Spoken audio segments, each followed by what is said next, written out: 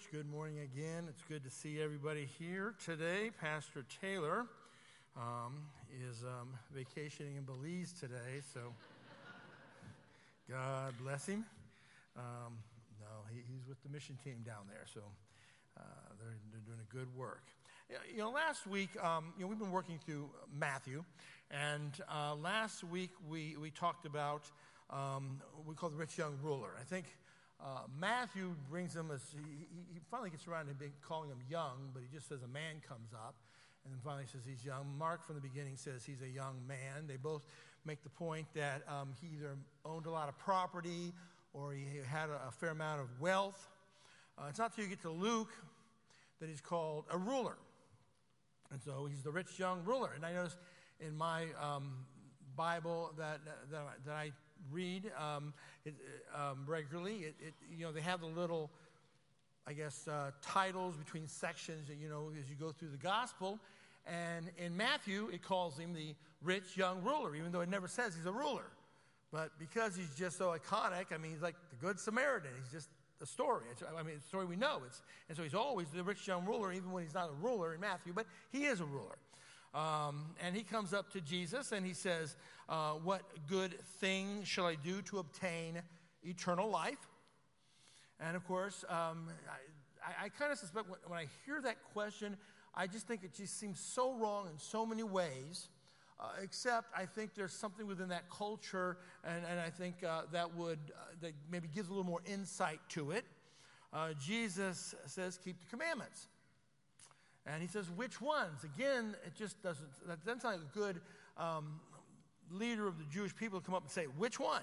And Jesus says, don't murder, don't commit adultery, don't steal, don't bear false witness. And then that sort of summary of what we also often call the horizontal law, the second tablet, the commandments between people versus the Godward ones in which we worship only God. He says then, love your neighbor as yourself. And of course, the guy says, done that, check, done that. And then he says, so what am I lacking? And, again, that's the third time. It just sounds really interesting. But nonetheless, Jesus says, if you want to be complete, literally the word there is, if you want to be perfect, he says, sell everything, give all your possessions to the poor, and you'll have treasure in heaven. But again, that's not enough. And then he says, and follow me. And of course, as Pastor Taylor shared last week, many of us could tell what that one, he didn't mention all those last 5 commands. He missed the one about not to covet. And of course, this whole thing brings to the point for the young man is that he had a covetous heart. And so that's what had to be dealt with. It says that the rich young ruler, he went away grieving because he owned a lot of property. Now, some have actually noticed the similarities to this man and to Saul of Tarsus before he became Paul of Jesus. And they have even speculated that maybe they're the same man. They're both Jewish men. They're both rulers. They're both affluent. They're both very much anchored in Judea, and the geography definitely matters here. They both had some kind of zeal for the law, but they both struggled with covetousness. And in fact, one place Paul says that sin took opportunity in me and produced every kind of covetousness out there. And by that we mean lust or inordinate desire for anything. They were both loved by Christ. Paul was. He talked often of Christ's love for him. I think it's in Mark's example that when the rich young man says, hey, I've done it all, what else do I need to do? It actually says, Jesus loved him and then gave him the answer. Just sort of an interesting phrase for one of these kind of conversations that Jesus has. And they're both called to follow Jesus. Now, it's not likely that they were the same person. There's other things you can point out that might not be. There's just too much space between them. But you can make a certain argument here that they both really do exemplify almost the epitome of Judaism of that time in its crossroads when it comes to have to face Jesus, the Messiah of Israel. Paul was circumcised on the 8th day. I'm sure the rich young ruler had been circumcised. He was of the nation of Israel, the tribe of Benjamin. I'm not sure about the other man. He was a Hebrew of Hebrews. Paul said, as to the law, which was very important, I'm a Pharisee, which meant he was with the strict guys. As to zeal, he said, I'm a persecutor of the church. And in this context, that's a good thing. I mean, as he's singing it, that would be a mark of who he is in a good way. And he then says, as to the righteousness found in the law that talked of the righteousness of God, and the laws exemplified, he said, I'm blameless. Now, we all want to choke on that, but I don't think he was. And he was saying it as a Christian who'd been a Christian for a while, a believer, follower of Jesus. He was saying that blameless didn't mean he was sinless. He lived within the system God had given as he understood it and everybody else had understood it rightly. And so he was doing really, really good on his way to wherever you have to go. But then he gets a new understanding on his back on the road going to Damascus, and suddenly he considers all of this just confidence in the flesh. And the flesh here means, and so it can be the sinful nature, but it just means the weakness and the fallacy of humanity. So he's saying the epitome of God's dealing with man at this point was like the flesh to him. He actually became, through faith in Christ, the true circumcised, as you all are if you are in Christ. You have been circumcised with the circumcision of Christ. And in one place he says, you are the true circumcised.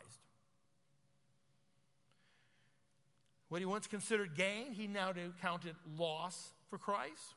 He actually suffered the loss of all things for Christ. He considered them as rubbish, and as others have shared, that's a polite way of saying whatever that word is in the Greek. And with this new understanding, he also said, I was the chief of sinners. I was a blasphemer. I was a violent man. I was an insolent man. And this new perspective on life that he finds in Christ changes everything for him. So now that he's a believer, he is doing everything that he is called to do to be found in him. He trusts on Christ. He does not have a righteousness of his own derived from the law. Not even going to try that nonsense anymore. He's going to have a righteousness now that is through faith in Christ, that Christ imputes to him. He credits to him through faith. He knows Jesus Christ, his Lord, the power of his resurrection, the fellowship of his sufferings, being conformed to his death. All of this so that he might arrive, however God plans it, whether he dies as a martyr or he dies in his bed somewhere, to arrive at the resurrection from the dead. What the rich young ruler did not embrace, by faith the Apostle Paul did. And he says elsewhere, if we are united with Jesus in his death, certainly we shall be united with him in his resurrection. And not only that, we will begin to walk in newness of life, which leads to our text this morning. So please, if you are able, please stand with me as we pray, that we read the scriptures, and then we confess the supremacy of the word. We're going to Philippians chapter 3, beginning at verse 12, going through 16. Not that I have already obtained this or am already perfect, but I press on to make it my own, because Christ Jesus has made me his own. Brothers, I do not consider that I have made it my own, but one thing I do, forgetting what lies behind and straining forward to what lies ahead, I press on toward the goal for the prize of the upward call of God in Christ Jesus. Let those of us who are mature think this way. And if anything you think otherwise, God will reveal that also to you. Only let us hold true to what we have attained. Church, the grass withers, the flower fades, but the word of our God, it'll stand forever. This is the word of our God. Thanks be to God. Please be seated. As I did not pray before, let me go and do so now. Father, we do thank you for your word, and we do ask that you open our eyes for it. This is a call for all of us. We pray that we will learn something about it today, and we would do it better. We ask this in Jesus' name. Amen. Amen. Okay, let me hit that right there.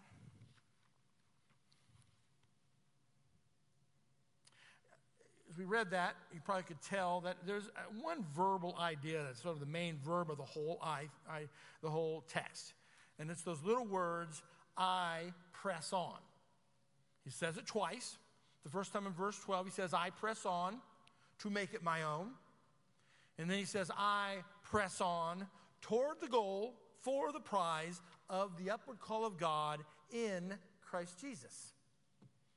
Interesting, that little word to press on can also be translated. It comes from a root word, means I follow on, which is not inappropriate for what Jesus has called him to do. And so he says, this is the one thing I do. You know, we find somebody with the stature that Paul has for us, obviously, and he wants to talk about this Christ who he was crucified in, and now he serves in his life. He says, one thing I do. So the apostles says, I want to tell you, one thing. We have all the great men of God that come in. Just tell us the one thing. We want to hear that. He says, one thing I do. He follows Christ. The one thing the rich young ruler didn't want to do, he could not follow Christ, but the one thing Paul does is just the opposite. He's pressing on further into Christ. And so let's look at our text here this morning. Let's look again at verse 12. Not that I have already obtained this or am already perfect, but I press on to make it my own, because Christ Jesus has made me his own. That little word, this. I have not yet attained this. The this was with the previous verses, and we had talked about them. It was being conformed to Christ, being joined to Christ, and ultimately being a part of the resurrection from the dead. And we look at this, and part of us goes, well, obviously you're not there. Some think Paul is just here maybe simply... this is simply like a natural follow-up to the previous glories of knowing Christ. Here's part B. Here we talked about justification. You've been declared righteous in Christ. Now let's talk about sanctification, what it means to grow in Christ and maybe start looking like him. But others think that he is probably addressing some of the kinds of things he would later find in Corinth, in a very serious way, some ideas that the people in a sense have already arrived. That they believe in some sense maybe the resurrection happened. They are to be treated as royalty. They are to get all the benefits of the resurrection and the new creation, the new age to come. It's now. In Corinth, he actually had to chastise them. Let's put up 1 Corinthians chapter 4, verse 8. He says, already you have all you want. Already you have become rich. Without us, you have become kings, and would that you did reign so that we might share the rule with you. He's saying, it would be great if you really were kings, because it means we'd be kings, and it's here. And then he goes on to talk about being the dregs of all men. You're prudent in Christ, he says. You're strong, you're distinguished, and you treat each other like that. He thinks maybe some of that's maybe kind of getting in maybe to the Philippian church. And so Paul wants them to know how they are to live. If indeed they are crucified with Christ as he is, and if indeed he lives now, Christ lives in him, and if the life they live now by faith, they're also to be that way, let's see what it looks like. And if they've been raised with Christ, let's see what that looks like now. And to reinforce that, he says, nor am I already perfect. to make that point. And we all know where Jesus, the first place you hear this word in the book of Matthew that we've looked at is Jesus says, be perfect like your Father in heaven is perfect.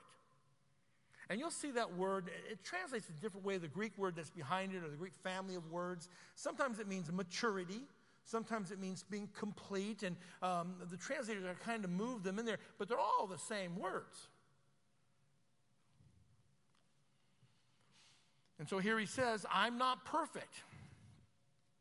You know, I was reading about a preacher, remember, and I've never heard a preacher say this, but he had heard another preacher say, and he said he's absolutely honest. He says, I have not sinned in 26 years. That would be cool.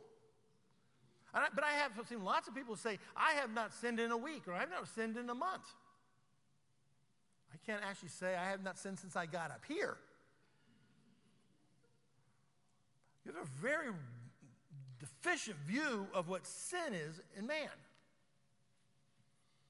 But they were having this sort of idea of this, they've kind of arrived there, and sin was not the issue. And I think in some of these cases, I know there was one particular cult group, we would call them that now, that was on the college campuses, and their idea was, John somewhere says, whoever's born again does not sin. And so they would take that in the wrong way, and they go, that means anything I do is not, it's not computed as a sin. The Corinthians would say, they would say, everything is acceptable to me. And Paul would say, no, not really. And so maybe some of that was getting in there. What John actually says then in another place, he says that if we say that we do not have sin, we're deceiving ourselves, and the truth is not in us. Give us this day forgive us our daily debts, our sins.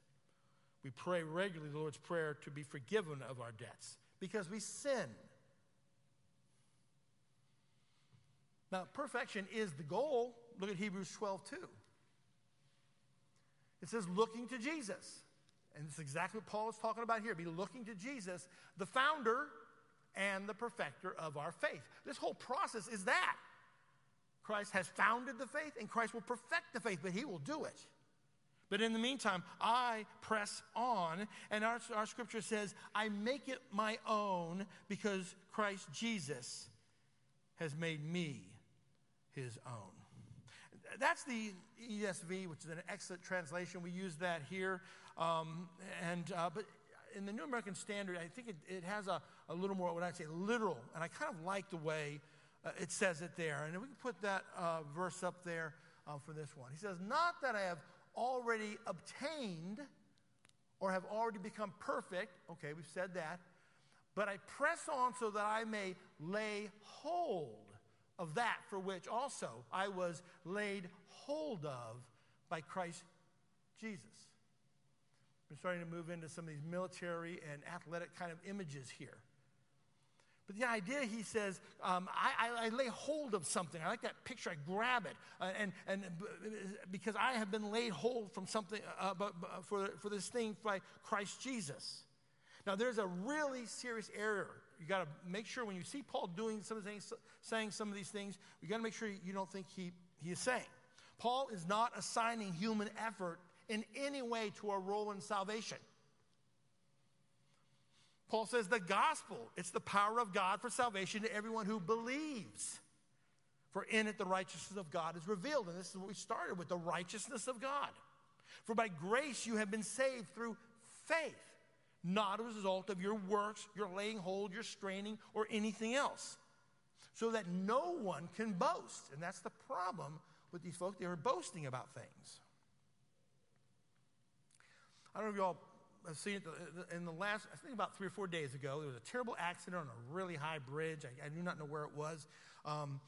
The truck was mostly on the bridge, but the cab was hanging off it. Did y'all see that? This cab was just hanging, just by whatever. And some poor trucker, she had been in there for like 45 minutes, and the first responders, they did it pretty quick. They got a big crane there, and you can just see it from a distance. They stuck that crane out 50, 60 feet, and there's a long thing, and at the end of it, there's a fireman. God bless them. That's what they do. And letting him down, and he said when he opened it, she was just praying, which absolutely is a good thing to do. And then she had to come over, he had to get in and grab her. She had to grab him, and they brought him up. And I don't think if she fainted, and from the sounds of what happened to her when they finally got her on land, she could have, I don't think he would have dropped her. I think that truck driver would absolutely understand what Paul's saying here. She laid hold of something because something greater than her laid hold of her. And so the Apostle Paul is constantly trying to move through this as he explains to Christians the sovereignty of God and the grace of God and the activity and the responsibility of man, and making sure everybody gets the proper credit where they're supposed to do, and never confuse the two.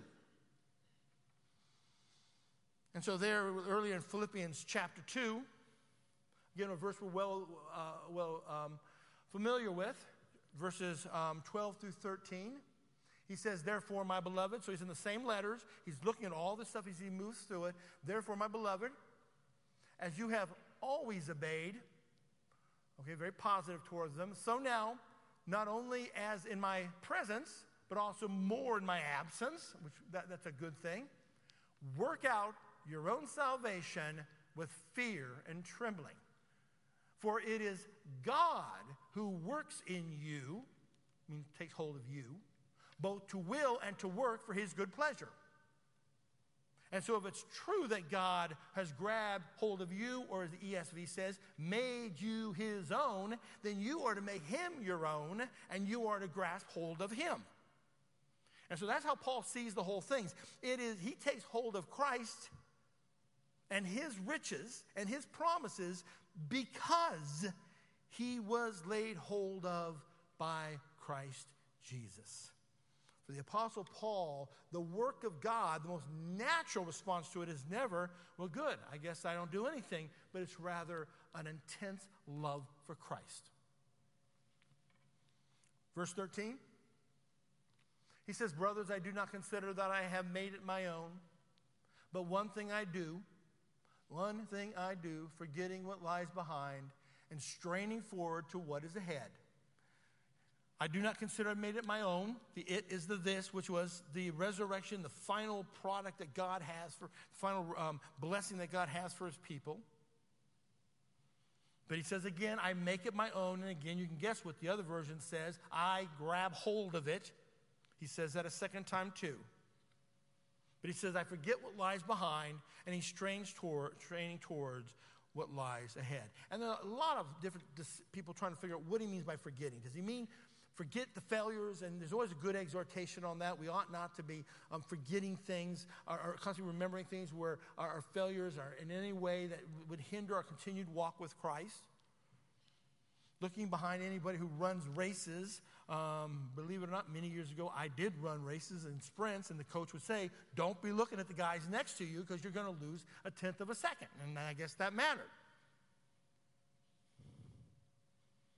Others think he's talking about his his post-conversion. Just don't rest on your laurels. Whatever you have done good. Just keep doing it. And there's some truth to that. But I think the best way to look at it here is he's looking at his, in a sense, his identity apart from Christ that he just finished talking about earlier in the chapter.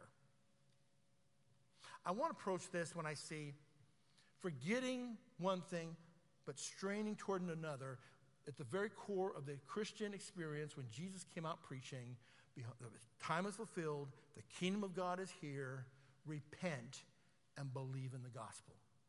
And we often talk about repentance. We think, stop doing the bad things. But it's not simply stop doing the bad things. It's stop grabbing and believing and embracing and being a part of the entire identity that you have apart from Christ, and then reach forward and grab and cling to him like everything mattered. I think this is what the Apostle Paul certainly did. Certainly he was a persecutor of the church. He was a chief of sinners. But he also said, everything that made my identity apart from Christ, this becomes my life of repenting, walking away from that and embracing Christ. We become a new creation. Do not be conformed to the world. Repent. Don't forget that. On the other hand, be renewed or be transformed by the renewing of your mind. Grasp something else. And I think that's what the Apostle Paul, chief of sinners, was forgetting. Straining forward, reaching forward, some versions say. I like that phrase, to what lies behind. All of these are interesting metaphors. The this, the it, the metaphor here, what lies ahead. Well, he's going to tell us a little bit with that. But he does say strain forward for it. It's hard to say. Paul, the great preacher of grace, strain your ways. And that's pretty serious. It means be very serious, intentional, deliberate. Act like it matters in our faith. I think part of this is simply to challenge what can be our very nominal existence as believers. He's not saying you're not saved. He is saying that's not how it ought to be, though. So what lies ahead? We go to verse 14. Press on toward the goal for the prize of the upward call of God in Christ Jesus. The call of God. It's precious to anybody in the Christian tradition. He calls Israel. He called Abraham. And Paul repeatedly says, as Peter does and the others, he calls us. Jesus even talks about that. Many are called, but few are chosen. The call goes out. But then he sort of qualifies it in just an interesting way. He calls it the upward call. And this is one of the things that you see Paul do and others. They don't have a good word. I mean, he goes to heaven, he sees things. He says, I can't even talk about them. But it's an upward call. It's this sense in which it just keeps going somewhere. I think some versions say the heavenward call as a direction. Others think it's talking about where the source is. But it's just kind of the upward, that call that looks to something further up and higher. You know, in C.S. Lewis's Narnia books, and we were talking about it earlier with somebody, but C.S. Lewis has got to be the most quotable guy in the world. If you ever read much of his stuff, there's so many great quotes. But in his last book, the seventh book, The Last Battle, and it's all about the world, his Narnia world collapsing, and the Aslan coming in, and all being renewed, and all kinds of good things. And everybody that had died before that were in Aslan, and all those that were living then, the animals, the talking animals, and not talking dwarves, and everybody else. He has a whole bunch of them that have all come into this redemptive experience, and they're all rushing into this, in a sense, new creation, this new Narnia. And they're running. Everybody's running. Nobody's winded, or the old, the young. It's just a very good description of the way he kind of views it in that context of that fable, but talking about what, his views of what the faith and what the goal of the faith is. And all they keep going, and they get to some place, they stop. They wouldn't be tired, but it's so cool. And then somebody would say, farther in, or farther up, and farther up and further in. And they go, yeah, it's farther up and further in. And they all just keep rushing in there. And every time somebody would stop, it's farther up and further in. And the picture is he's taking the Christian idea that you will live for eternity and you will never scratch the surface of the up and the in. Because we don't have language to express that. And so Paul calls it the upward call of God. That's only found and made manifest through Christ Jesus. Now, I might be wrong. I would not be surprised if that's kind of what Paul's doing in Ephesians when he's talking about the fullness of God and the love of Christ. And at one point, he just says, I want you to be able to understand with the saints what is the breadth, the length, the height, the depth. And then there's no object after it, and the commentaries go all over what that means. The best answer is everything. But it's almost like can't even put a word that finally describes it. It's just simply the breadth, the length, the height, the depth. The further up, the further in, that's what it is. In its simplicity, Paul says, to live is Christ. But that's why to die is gain. Our last verse, verses 15 and 16. Let those of us who are mature think this way. And if in anything you think otherwise, God will reveal that also to you. Only let us hold true to what we have attained. In verse 4:12, he said perfect. Remember, the rich young ruler wanted to know how to be perfect. It's the same word here with mature, and this is one of those translations. So if you're reading it in the Greek, you would have caught the irony. And I'm sure he was making a point. You want to be mature, you want to be perfect, you want to know what perfection looks like in this world? Well, let's start with this. This attitude of pressing on toward the high call of God. I like it. He says, if someone thinks otherwise, God's going to reveal that to you. That is very gentle, very non-confrontational. I mean, Paul can be pretty confrontational. You just try to make a Gentile get circumcised and see what's going to happen. But talking to this church is a good church in many ways. Trying to get everybody on board of all things. But his faith is not just simply, well, I'll let you go. It's God is going to convince you of this by and by. His final admonishment, which is sort of an interesting end to this whole thing. But above all, let's hold true to what we have attained. I think your NIV maybe says, let's just live up to what we've attained. There's a number of places through Paul's scriptures. He says, let's maintain the standard. God's going to show you all kinds of things, but you've come so far. You're serving Christ. He's doing so much. He's going to bring you complete. As we said, Jesus Christ will be author and perfect your faith. But you maintain what you have attained to.